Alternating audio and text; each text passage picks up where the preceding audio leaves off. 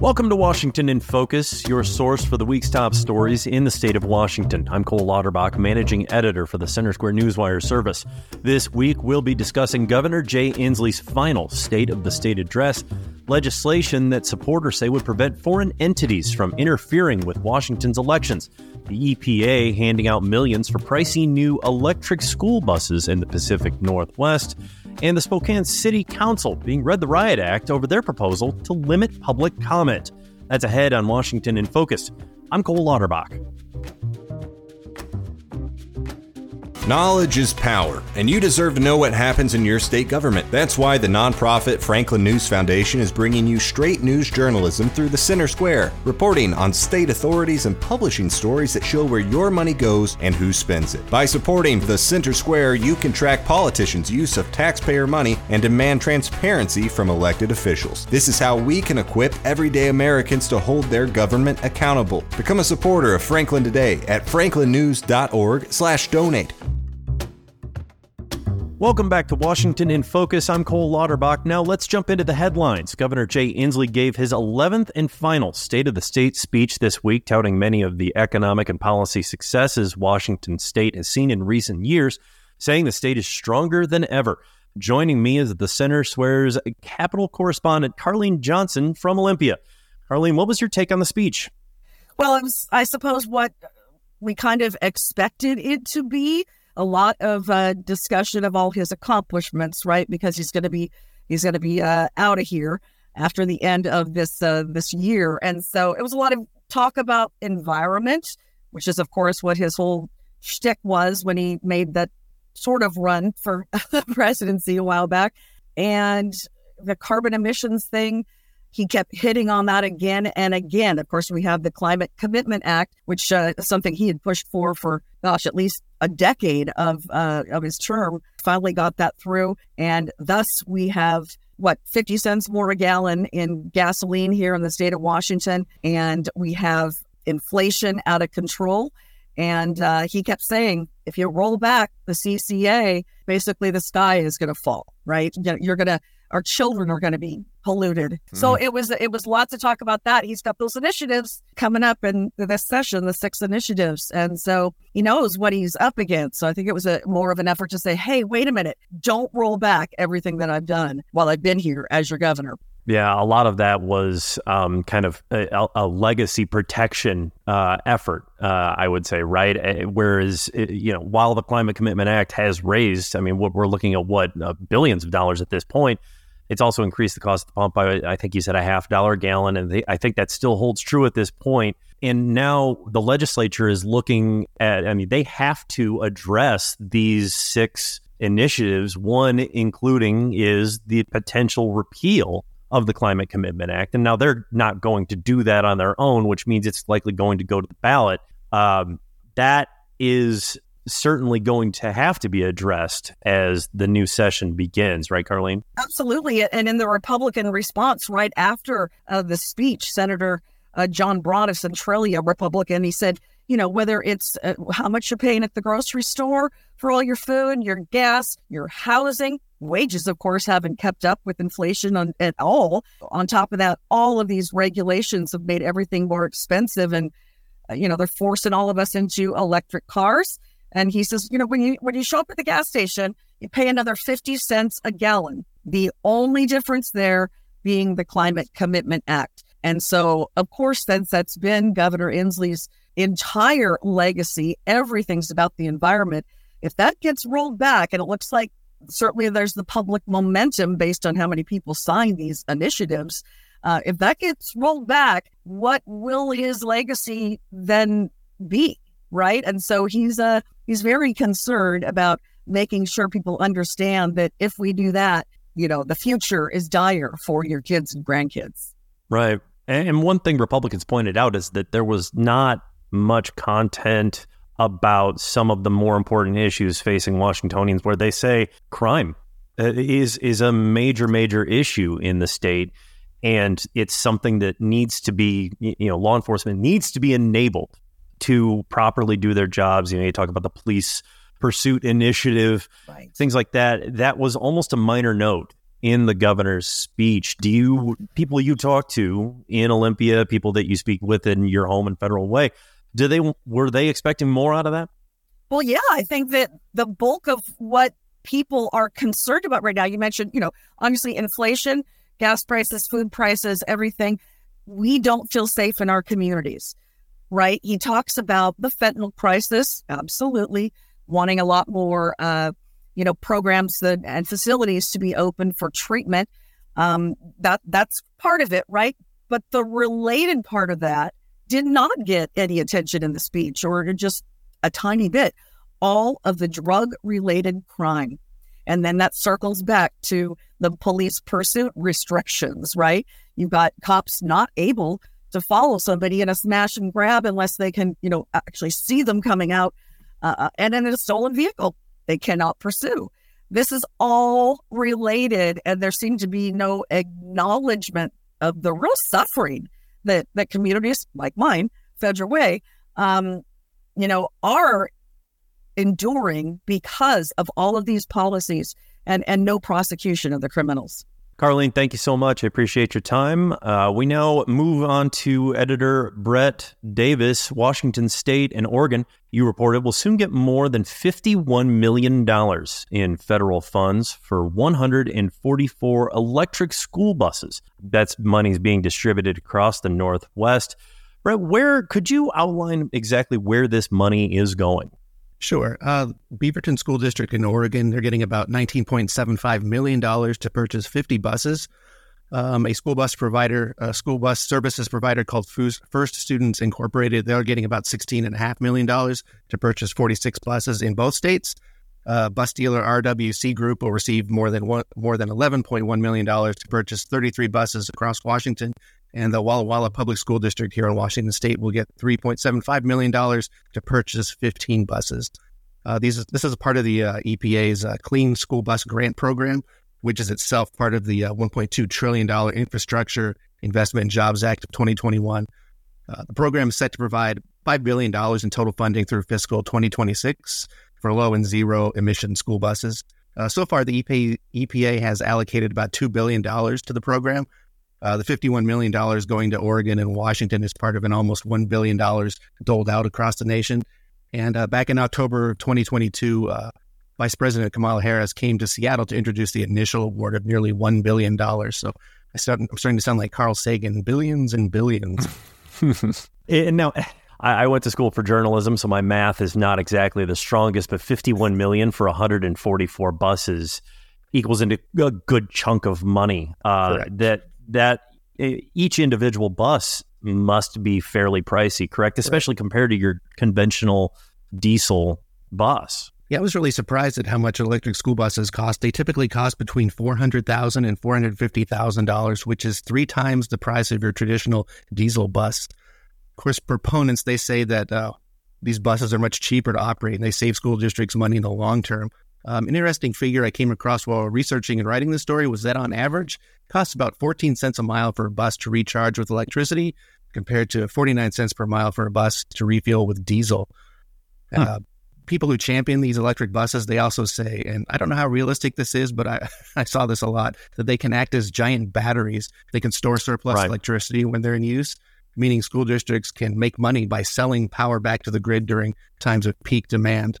I mean, that's all well and good, but all these savings come down the road, so to speak. So there are a lot of upfront costs that are pretty shocking for a lot of school districts, especially smaller rural districts that don't have a lot of money to throw around. Exactly. I mean, and this technology still being new, you look back at like VCRs when they were initially made for sale were an exorbitant cost compared to what you could get for something much more technologically advanced now for a fraction of that cost. But in addition to that sticker shock, we've seen coverage of electric school buses showing issues like, battery replacement after it's 6 to 10 years, repair issues, because the issue is that these are different types of vehicles. Right. Where a normal shade tree mechanic that knows how to work his way around his or her way around a diesel engine is going to need an entirely different skill set to be able to repair one of these newly technologically advanced buses. And even the difficulties to tow an electric school bus is going to be difficult because these are massively heavy vehicles. These batteries are very, very heavy. And you would need an actual, like what you see, the semi-truck, tow trucks that would have to come out and tow one of these vehicles if it does, die in the street or something like that, and it breaks down outside of the school garage. All of those things can add up to a significant cost for taxpayers. And that's not even mentioning if, say, you're out in rural Washington, like, say, eastern Washington, where our reporter Randy Brock lives, you've got uphill, much more inclement weather. This all could lead to further degradation of the battery, which adds up to a much larger cost for taxpayers who are going to be on the hook for them. Right. What else did you find in that regard, Brett? So I found the batteries make up anywhere from 30 to 50% of the cost of the bus. So you can imagine how expensive it would be to repair, let alone replace one of these batteries. I mean, 30 to 50% of $400,000 to $450,000. That's a big chunk of change. And you're talking about the maintenance. There have been issues there as well. A lot of these buses are often out of commission for longer than expected because of the time required to complete the repairs. And that's assuming you can even find someone to do the repairs in a timely fashion, as it's been difficult to find mechanics who know how to fix these electric buses. They're fairly new on the scene. There aren't a lot of people out there who know how to repair them. Towing these electric buses, which are typically heavier, thus requiring larger tow trucks. So apparently, and this is something I came across in researching the story, towing capacity should be about half the weight of the towing vehicle. And the typical electric school bus weighs in at 36,000 pounds. So you do the math. Well, at 36,000 pounds, you're looking also at road grade issues, right, where in places where the roads freeze, and then come the inevitable thaw. That's why they have road postings all over the Midwest, Pacific Northeast, anywhere where you have a good winter frost. And then once it thaws, it's pothole season, right? With these larger vehicles that add more stress to the asphalt, this can't bode well in terms of an everyday, twice a day route for these sometimes rural electric school buses to be going over these roads that are vulnerable to potholes. They're putting it bigger and deeper potholes. Right, exactly, and that's not a problem in Washington yet. So, glad you don't worry about that now, I assume. I haven't even mentioned the necessity of building out adequate charging infrastructure. So these school bus fleets can be deployed. In many cases, there's simply just not enough. There are not enough charging stations for electric buses, and then there are questions about whether or not the electrical grid can, handle the additional load. So. Yeah, right. Well, I'm glad that Washington has such robust hydroelectric power coming from their dams, that they don't have to worry about, losing that base load power, right? Right. In theory, anyway.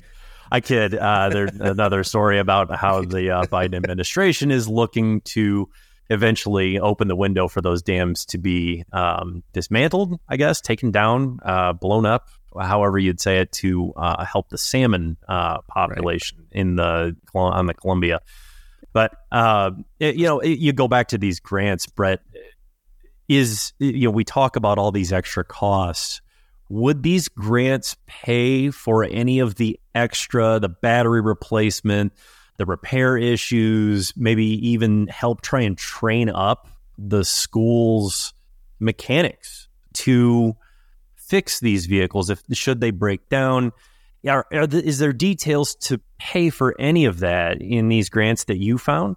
So the EPA's news release only mentions funds being used for the purchase of electric school buses, and I did some digging around, and I didn't come across anything that said otherwise. Still, I had a hard time believing that school districts, they could have money left over, if they only buy so many buses, and, why wouldn't they be able to use it for towing repairs and such? But I don't know that for sure. So I thought that would actually make a good follow-up story, because I actually found no information about that.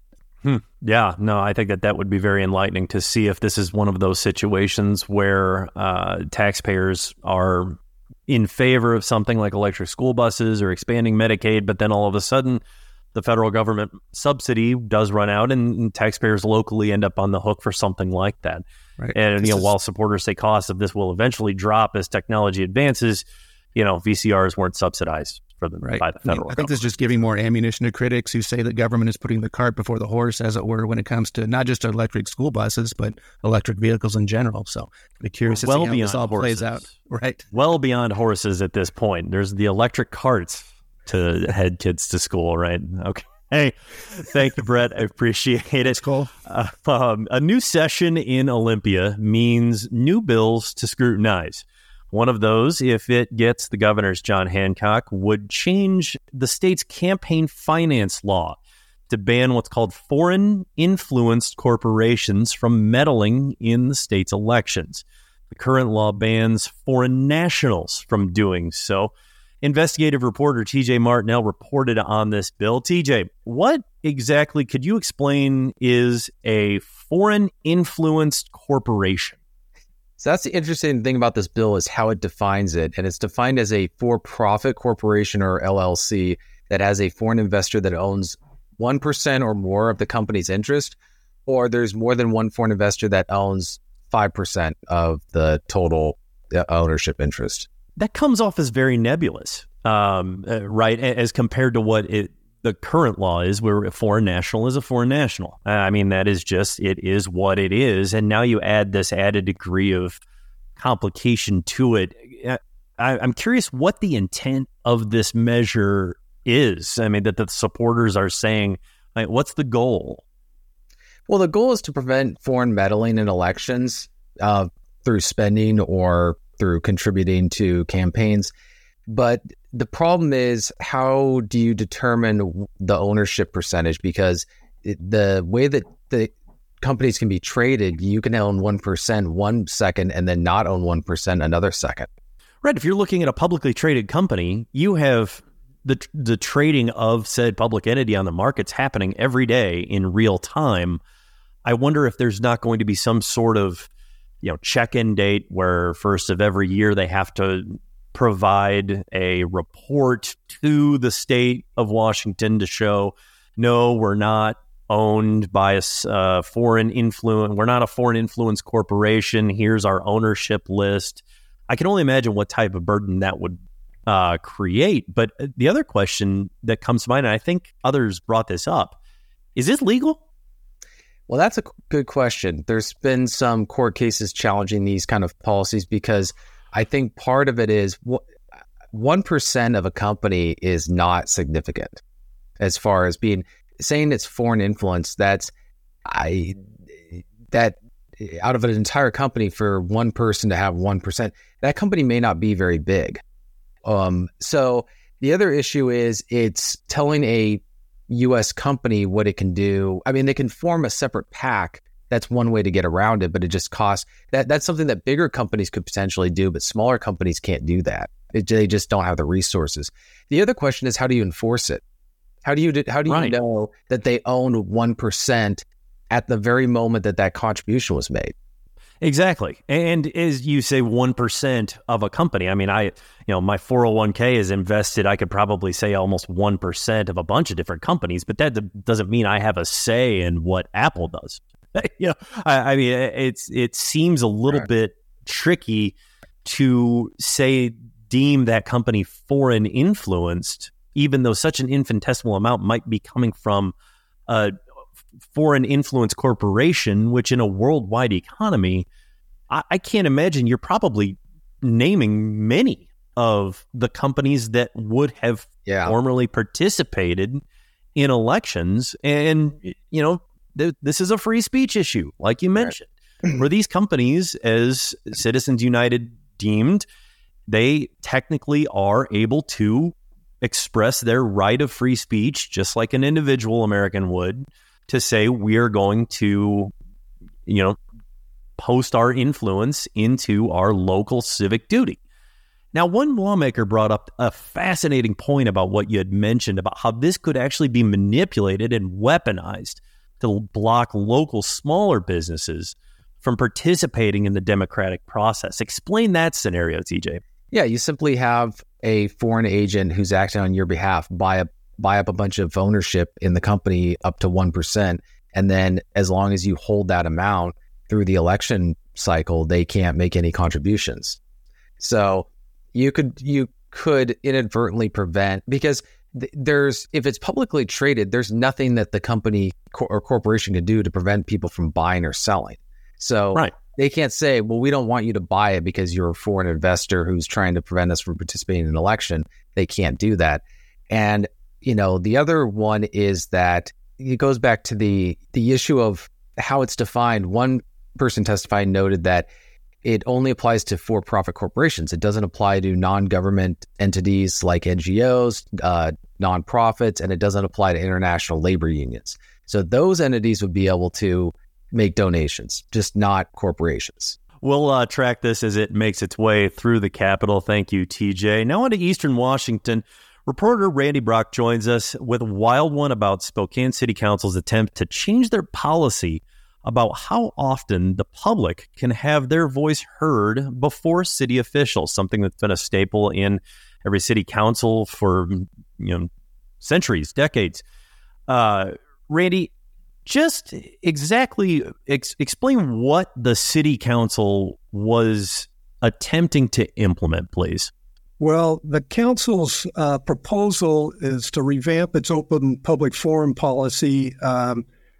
And this was kind of expressed Monday night. There was tentatively some action scheduled for it, but it received a lot of criticism from a number of citizens during that meeting.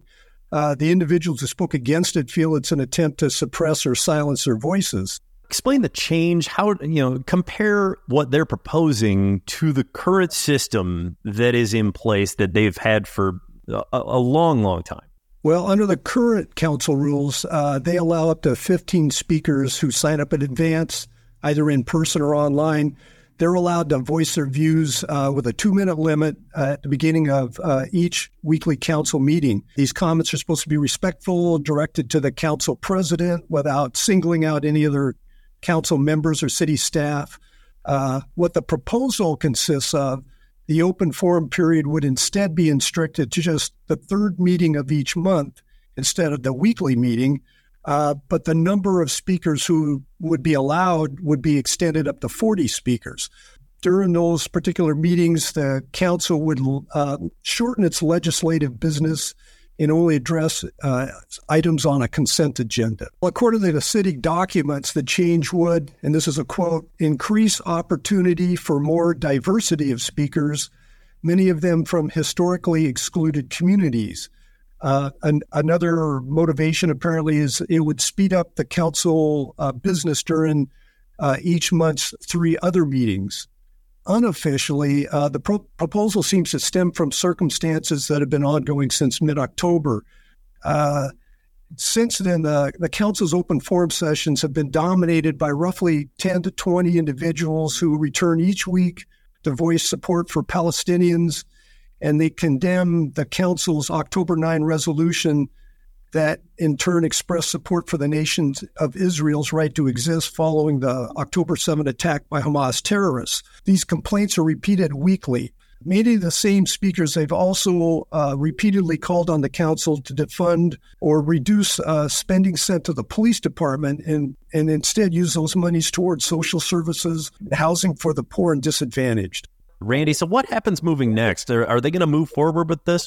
Right now, Betsy Wilkerson, who's the council president, said the members expect to consider the revisions to the rules during their January 22nd meeting. The open forum change, if they adopt it, would be monitored in its new format, see how effective it is. Reportedly, though, the council may also decide to stick to its current weekly format, but move it to the end of the meeting so that the business agenda can be addressed first. So we shall see. Thank you, Randy. I appreciate it. A big thank you to all of our journalists for sharing their stories. Stay up to date with all of these stories and more at thecentersquare.com. I'm Cole Lauterbach, and until next time, this has been Washington in Focus.